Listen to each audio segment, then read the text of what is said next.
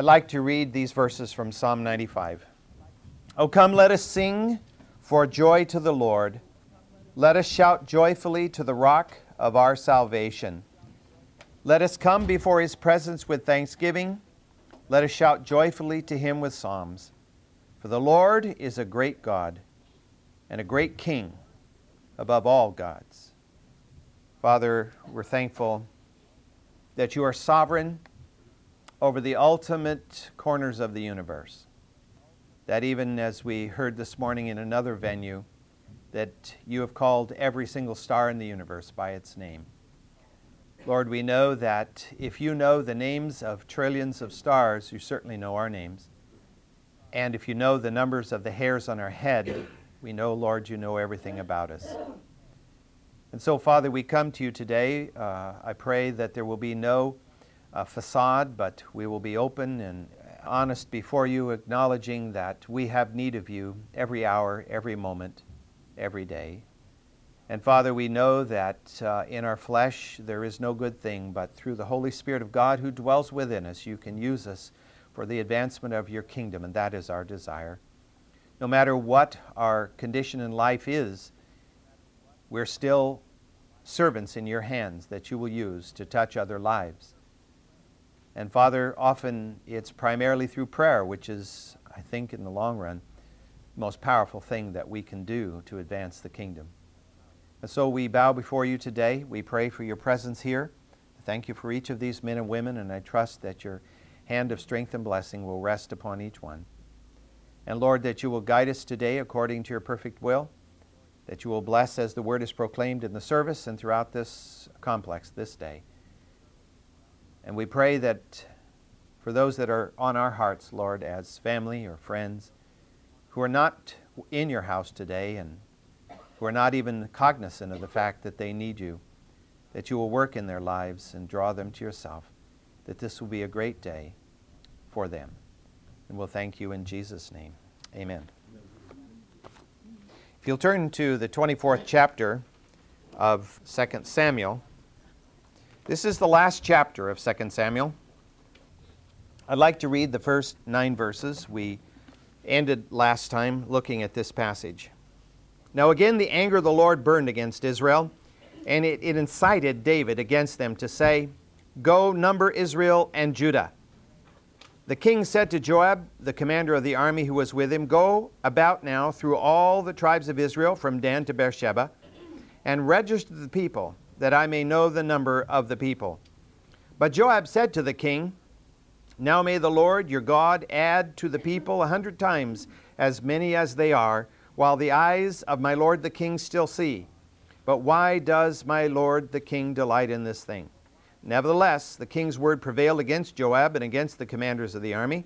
So Joab and the commanders of the army went out from the presence of the king to register the people. They crossed the Jordan and camped in Aroer, on the right side of the city that is in the middle of the valley of Gad towards Jazer. Then they came to Gilead and to the land of Tahtim-Hodshi, and they came to Dan-Jan and around to Sidon. They came to the fortress of Tyre and to all the cities of the Hivites and the Canaanites, and they went out to the south of Judah to Beersheba. Now when they had gone about through the whole land, they came to Jerusalem at the end of 9 months and 20 days. And Joab gave the number of the registration of the people to the king. And there were in Israel 800,000 valiant men who drew the sword, and the men of Judah were 500,000 men." Now, last week we began to look at this passage. We noticed in the first verse it says there that now again the anger of the Lord burned against Israel. And this again seems to refer back to the event about 3 chapters back where the Lord sent a plague upon Israel because of Saul's violation of the treaty that had been made many years before by Joshua with the Hivites, with the people of Gideon. What we find in this passage is that David is incited, and in 1 Chronicles it tells us that Satan tempted David to do this thing that we are reading about here. And the fact that Joab protests this, he says, "Why are you doing this? I would that God would give you 100 times as many people as there are Why do you want to do this? And then later we're going to see, as we move into the next section of this chapter, that David later described his decision as sin. So Joab questioned his doing this. David later recognizes that this was sin. This indicates something here, of course, about the motivation.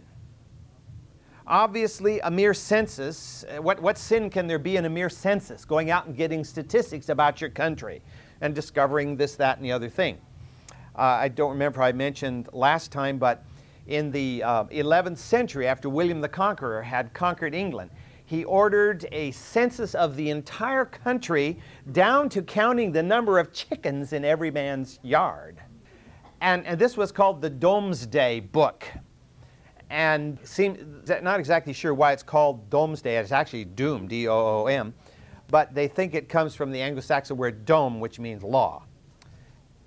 But he wanted to know this for one particular reason, so he knew how much to tax the people.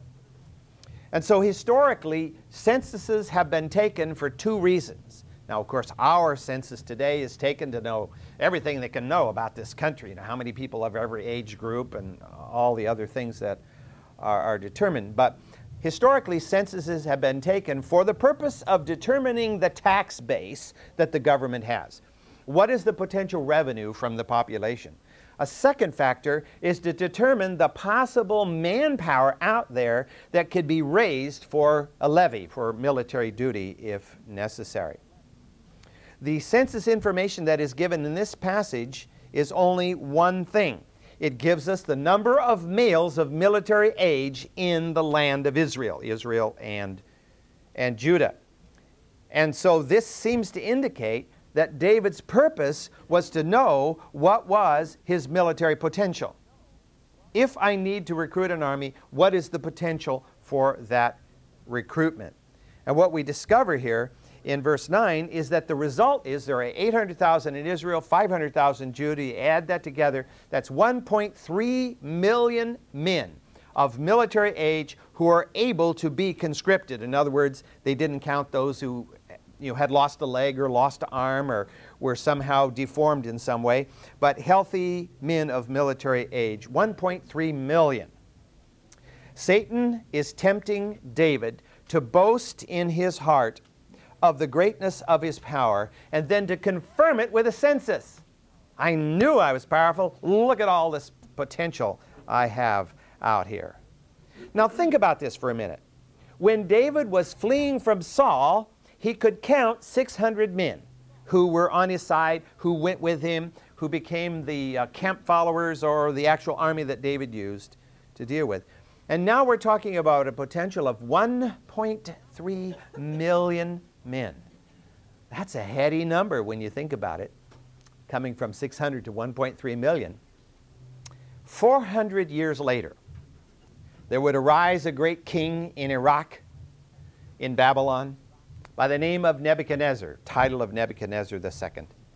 And he would stand on the roof of his palace one day, according to the record of Daniel, and he would look around and he would say, "Is this not great Babylon which I have built?" The one who tempted Nebuchadnezzar to do this is likewise tempting David at this point to think that he has built this great empire and that he has the military power to defend it and even to enlarge it if he so wished.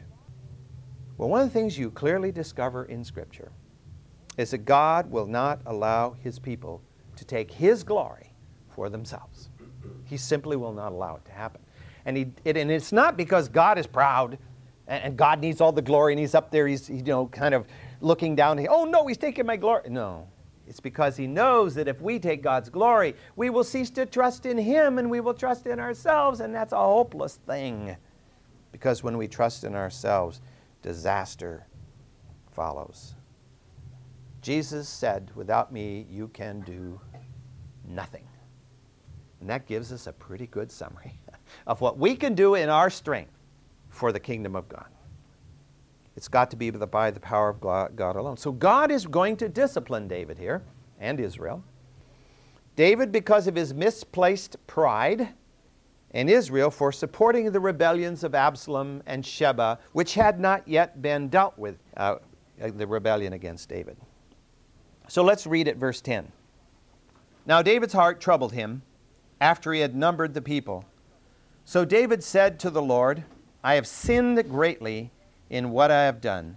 But now, O Lord, please take away the iniquity of your servant, for I have acted very foolishly. When David arose in the morning, the word of the Lord came to the prophet Gad, David's seer, saying, Go and speak to David.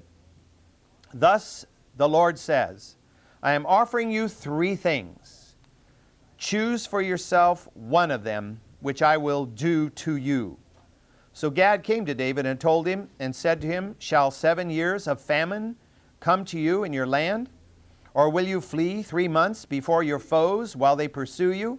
Or shall there be 3 days pestilence in your land? Now consider and see what answer I shall return to him who sent me. Then David said to Gad, I am in great distress. Let us now fall into the hand of God, for his mercies are great. But do not let me fall into the hand of man. One of the ways by which we know we are striving and endeavoring to truly serve the Lord is if we are convicted for our sin. If we sin without conviction, then it's probably true that we don't have the Lord in our lives to begin with. But when we sin, if God speaks to us and points out our sin, as he has done here to David, as he speaks to David and points out this, your willfulness, you have gone ahead and done, even Joab. Joab was far from a righteous man. Even Joab knew it was wrong and said to David, you shouldn't do it. But you pushed ahead and you did it anyway.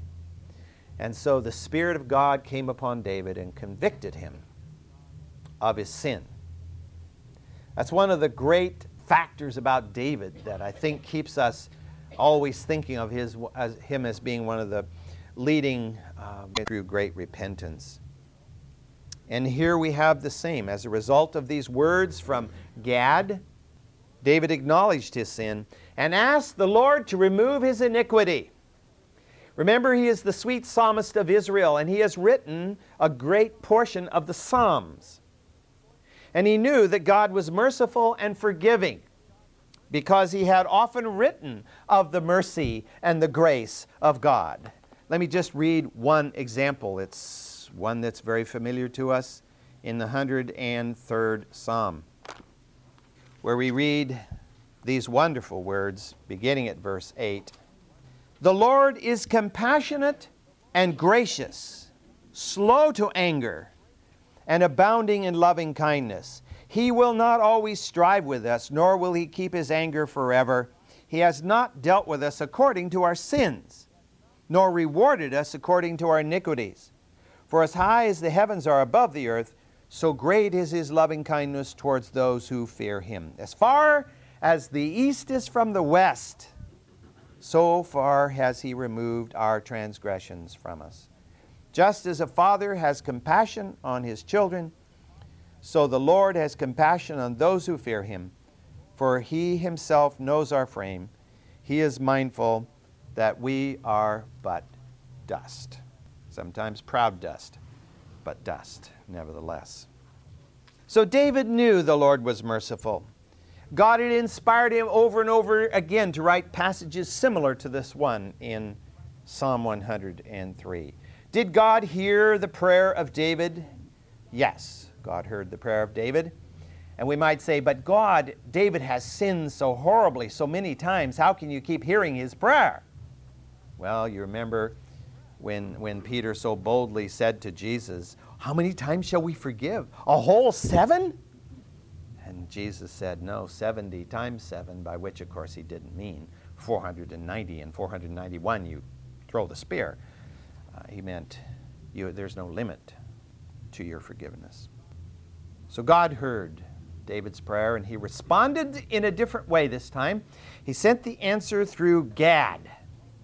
Along with Nathan, Gad was the court prophet in the court of David at that particular time. He was also a chronicler, as we have seen before. We've read the passages in Chronicles, which tells us that both Nathan and Gad wrote down much of the information that we have about this period of time in David's life. And as we saw in 2 Samuel here, in verse 11, and as we read also in 2 Chronicles, Gad is called the king's seer, S-E-E-R, which means one who sees, spiritually sees.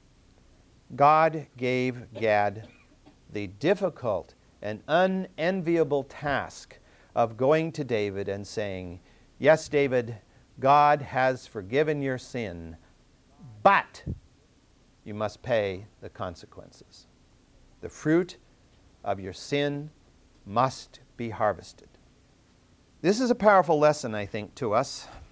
We understand from this account in 2 Samuel and many other places that we cannot sin with impunity. We cannot sin and then expect God to forgive us and to wipe away all the consequences. If we confess our sin, the Scripture tells us He is faithful and just to forgive us our sin, and He will always do that if we honestly go before Him and confess our sin and ask for forgiveness. But God does not remove the scars, nor does He take the repercussions away. They will come. As Christians, we have the free will to rebel. We can live carnally if we so choose. It's not a happy life. I think all of us have tried it at some time. And we know that we're constantly feeling guilty and knowing that we're not doing the right thing. And it's because partly the Bible has a law, this law of sowing and reaping. And those that we have impacted, unfortunately, will reap even as we reap from our own sin. This law is most clearly stated in Galatians chapter 6. Let's just refresh our pure minds with that passage. Galatians chapter 6, reading at verse 7. Do not be deceived, God is not mocked.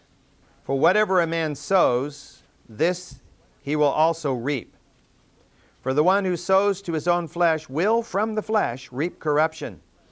But the one who sows to the Spirit will from the Spirit reap eternal life.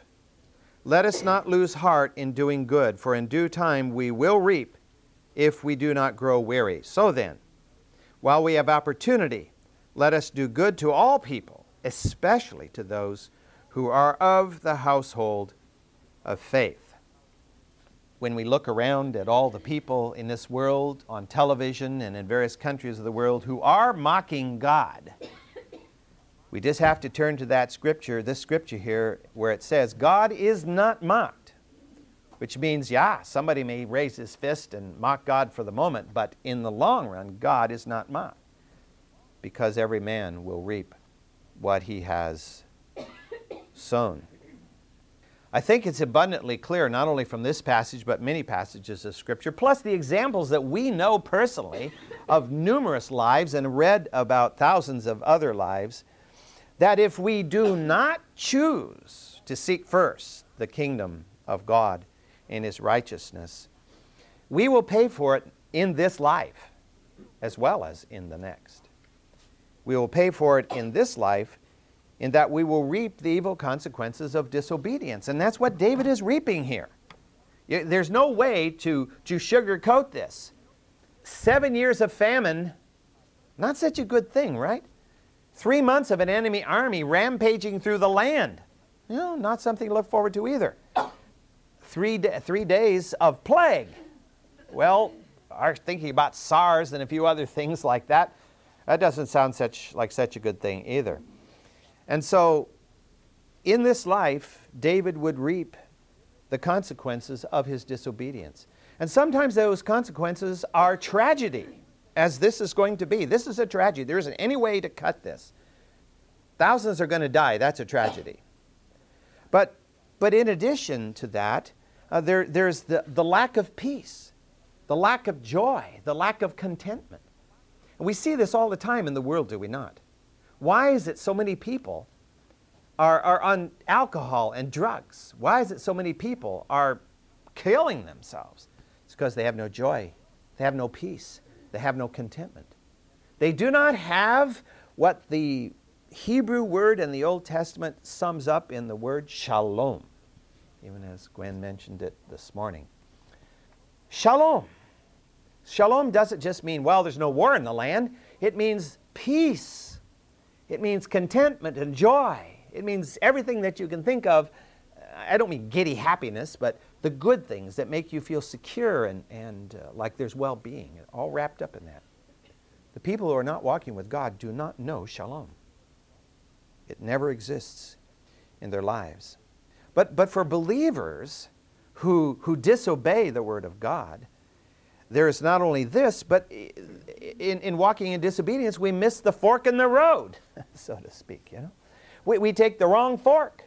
Instead of following the path God has set before us, we follow some other path that does not lead to God's ultimate purpose. And then also in the next life, there is a price to pay. We don't really understand it all, but one day we will stand before the judgment seat of Christ. Let me read from 2 Chronicles chapter 5. 2 Corinthians chapter 5, verse 10. For we must all appear before the judgment seat of Christ, so that each one may be recompensed for his deeds in the body, according to what he has done, whether good or bad. So just because we're children of God and are saved from hell doesn't mean there isn't yet a judgment to face in this sense. Not the ultimate judgment of the sheep and the goats, but we must all stand before this judgment seat of Christ. And then in 1 Corinthians chapter 3, at verse 10, we see a bit of an elaboration of this. According to the grace of God, 1 Corinthians chapter 3, verse 10, according to the grace of God which was given to me, like a wise master builder, I laid a foundation and another is building on it. But each man must be careful how he builds on it. For no man can lay a foundation other than the one which is laid, which is Christ Jesus. Now if any man builds on the foundation with gold, silver, precious stone, wood, hay, or straw, each man's work will become evident. For the day will show it, because it is to be revealed with fire, and the fire itself will test the quality of each man's work. If any man's work which he has built on it remains, he will receive a reward. If any man's work is burned up, he will suffer loss, but he himself will be saved, yet so as through fire. Now the scripture is not terribly wordy on this here, but we do get a sense in which, as Christians, we do face an hour in which God will deal with us through Jesus Christ, according to how we lived as believers in this life. And there will be loss if we have built with wood, hay, and stubble, like 2 of the 3 little pigs. And we will suffer loss, yet we will be saved, yet so as through fire, whatever all that means. Maybe we get into heaven smelling like fire. I don't know exactly what that might mean. But it warns us, it tells us that simply to be a believer in Christ does not keep us from having to face God on behalf of how we have lived in this life. And so it was for David here. In this account in David's life, we see that an awful price is about to be paid by David and Israel for the sins of both.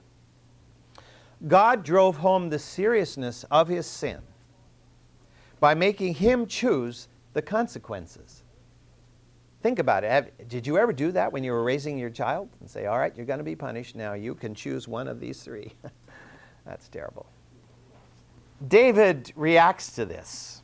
In verse 14, we find the highlight of the burden placed upon David, because he responds to Gad and he says, I am in great distress.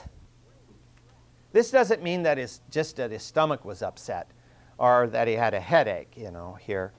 The Hebrew word which is translated distress means to bind, to tighten the ropes right completely tight. So the lesson is clear. David had the free will, as we all have, to choose to do good. Yet he chose to do evil. In so doing, his options disappeared. His freedom disappeared. I don't mean ultimately, but in the situation, his freedom disappears because no longer does he have the choice to say, oops, sorry, God, I did the wrong one here. I choose this good response or this good result. No. He only can choose between three bad things. He is in a bind, and that's why he says, I'm in distress. I'm all bound up. I have no choice. Really, I only have bad things to choose amongst. What we gain from this, of course, is that as we walk with God and when we sing the songs about the freedom we have in Christ and, if you know the truth will set you free, and that is all absolutely true. We have wide freedom of choice to choose between good things. But we also have the freedom to choose evil. And if we choose evil, our freedom disappears and we're locked in the consequences of our evil choices. To me, the best example of this, the best illustration in Scripture, comes from the very beginning. When Adam and Eve were in the Garden of Eden and they had the choices, God laid before them the whole garden and all of its beauty and all the wonder there. And I don't think we can even begin to think about what it was like, because we just think of a garden, like even Bouchard's gardens, let's say, and all of their wonders, would be nothing compared to what the Garden of Eden would have been. And God said, choose whatever you want. I have one thing only that you must not choose. Just one thing. And when they chose to do evil, the consequences became inevitable. They could not reverse the consequences. They couldn't say, oops, God, that wasn't such a good choice. I cancel that one out. I choose this instead. They couldn't do that. They had made their choice. Their freedom was gone. They had no other option but to die, spiritually, ultimately physically as well. And so here are David's options. The Lord through Gad says, these are your options, David. 7 years of famine, which of course implies drought. Think about 7 years, that's a long time. Remember when the 7 years of famine came upon Egypt, there was a warning. And Joseph was sent to store up grain so that they could make it through the 7 years of famine. But here it would just come, bam, right now, with no 7 years of abundance to get all ready for it. Just wham, 7 years of famine would be there. And there's no world, FAO or any other organization to bring in food to supplement it. Or 3 months of an enemy army running rampant through your land, chasing you, David, from pillar to post. Well, David had been chased from pillar to post by Saul for 10 to 15 years. He'd had it up to here, and he wasn't going to do that again. He couldn't stand the idea of his land being trampled under the feet of foreign troops. And so this left him with just the third option. It is the shortest, but it is also probably the most deadly. 3 days of plague. Pestilence, Scripture says. SARS. A specially difficult variety of SARS. A more lethal variety of SARS, yes. Well, David says, I know the mercy of God, and I know that man is not merciful. Therefore, I do not want to fall into the hands of man. Let me fall into the hands of God, which was by way of saying, God, I choose the 3 days of plague. Well, let's read in chapter 24 at verse 15. So the Lord sent a pestilence upon Israel from the morning until the appointed time. 70,000 men of the people from Dan to Beersheba died. When the angel stretched out his hand toward Jerusalem to destroy it, the Lord relented from the calamity and said to the angel who destroyed the people, it is enough, now relax your hand. And the angel of the Lord was by the threshing floor of Araunah the Jebusite. Then David spoke to the Lord when he saw the angel who was striking down the people, and he said, behold, it is I who have sinned, it is I who have done wrong. But these sheep, what have they done? Please let your hand be against me and against my father's house. character of David keeps coming out, doesn't it? That's one of the ways by which we know the genuineness of someone's walk with God, is when times go south, when conditions go south, when things get really bad, they react in ways that are redeeming. True to his word, God sent the pestilence. David had chosen, the pestilence came upon the nation. There's no implication here of the time frame. Did the pestilence come the very following day? We don't know. But it probably didn't delay long. And it fell upon the nation in order to discipline both David and the people. God does not send punishment for no end, for no obvious purpose. Its purpose is to discipline. Its purpose is to create awareness in the minds and the heart of people of the truth of the sow reap law. The pestilence was some virulent form of disease, probably. Possibly a disease that might be recognizable today. The CDC might be able to get under the microscope and say, aha, it's anthrax, or some other such thing. We don't know. But it's also possible that it was a specially prepared disease that was sent by God that would be totally unknown to modern science. Now, what would liberal scholars say about this? Liberal scholars would claim that, the ancients, they had no understanding of what epidemics were. They didn't understand disease. And of course, if you've studied history, and our doctors know this far better than the rest of us, that the existence of germs was not known until within the last 200 years. Proven anyway. And even things like scurvy for centuries was thought now scurvy is a vitamin deficiency, but nevertheless, it was thought to be just, we're sailing in bad humors. The atmosphere is bad where our sailing ship is, and that's why everybody's sick. We got to get out of here. Didn't realize that it had another cause. So liberal scholars would say, the ancients had no understanding of disease. They blame all unexplainable events upon the supernatural powers, and that's why they practiced magic and so forth. And so this whole story here about David doing this and Gad and all of this was concocted just to try to explain an epidemic. And that's how liberal scholars face almost everything that happens in the Scripture. They try to modernize it within modern enlightened man's thinking. They rationalize everything rather than being willing to admit the supernatural intervention of God in this life. I believe that what we have here is an example of the direct divine intervention in the affairs of his people, in order that the people might understand that the wages of sin is death, and that obedience to the Word of God is not just a matter of whether you feel like it or don't feel like it. It's a matter of life and death. We don't have the option, the ultimate option of saying, the Word of God's fine. It's like a lot of books. It's interesting, but, so I'll just live by my own feelings. Well, the wages of that is death. Obedience to God is the only way that we can attain eternal life. And we can only obey God if we read His book and believe it, because it's the only source of truth. Although it's not expressly stated, the implication here is that the disease spread rapidly and killed quickly. The passage clearly states that an angel was the source of the pestilence, or at least was the deliverer of the pestilence. In verses 15 and 16 here, they seem to indicate that the disease spread throughout Israel. It says from Dan to Beersheba, these 70,000 men died, with the exception of Jerusalem, which the angel was about to strike when God called a halt to the whole thing. The Scripture says it was to be a 3-day pestilence. I don't know, our doctors could tell me better. Is there such a thing as a pestilence that could spread through a rural society of covering 10,000 square miles in 3 days? I don't think so.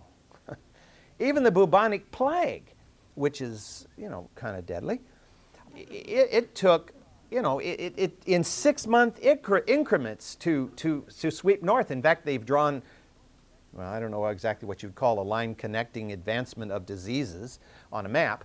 They call them isoheights if it has to do with rain, and contours if it has to do with elevation, but iso disease, whatever it is.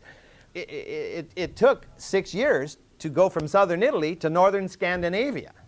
Now, that's a lot bigger than Israel. But I think the implication here is that this was supernaturally inflicted upon the people by the agency of God's angel. So God's angel just said, and there it was. It didn't have to be spread by natural vectors. Didn't have to worry about mosquitoes or rats. It was carried by the power of God from person to person. And this is underscored by the fact that so many died so quickly. The 3-day judgment implies that all of the deaths occurred in 3 days.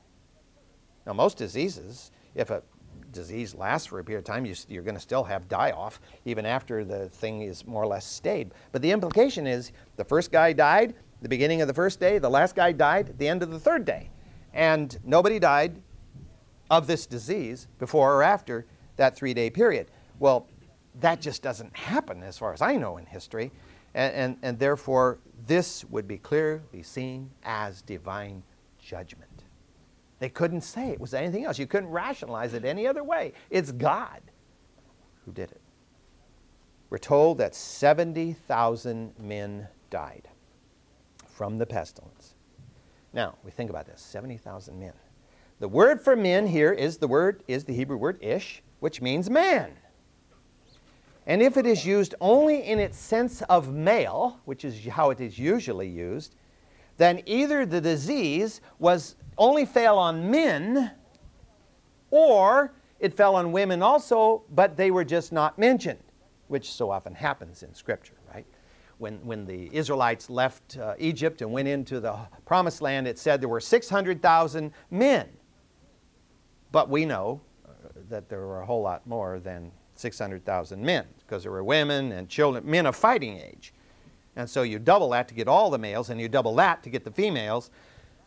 They just weren't mentioned.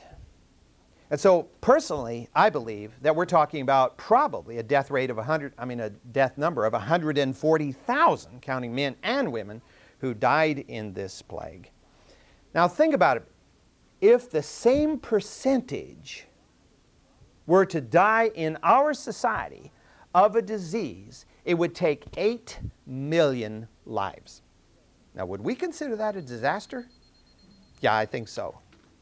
140,000 out of the population of that time, which might have been around 5 million, that percentage, if you apply that to the 285 million who live in America, it would result in 8 million total dying. That's a lot of people. You know, we get freaked out in this country they're freaked out about SARS. And what has SARS killed now? 400 worldwide or something like that? 7,800 I saw. 7,800. The byline instead it's diminishing now and coming to an end, and then it said, gave that statistic. Oh, a lot more died than the last time. Yeah, the last time I saw a banner. Anyway, 7,800 worldwide out of 6.3 billion. Something to be concerned about, of course, but compared to this, nothing at all. Well, God brought an end to the plague. Did he bring an end to the plague because the 3 days were up? Or did his mercy simply say, don't strike? I mean, in his own mercy, did he decide not to strike Jerusalem? Well, we can't answer that question. But we do know that God's mercy was poured out upon David and his people. The plague was stayed. It was brought to an end. The lesson was learned. And God worked a great work. Well, I have a little more I want to say about this, but particularly as we get into the latter part of the chapter when something really amazing happens, which is on the good side as far as David is concerned. And we'll talk about that the next time.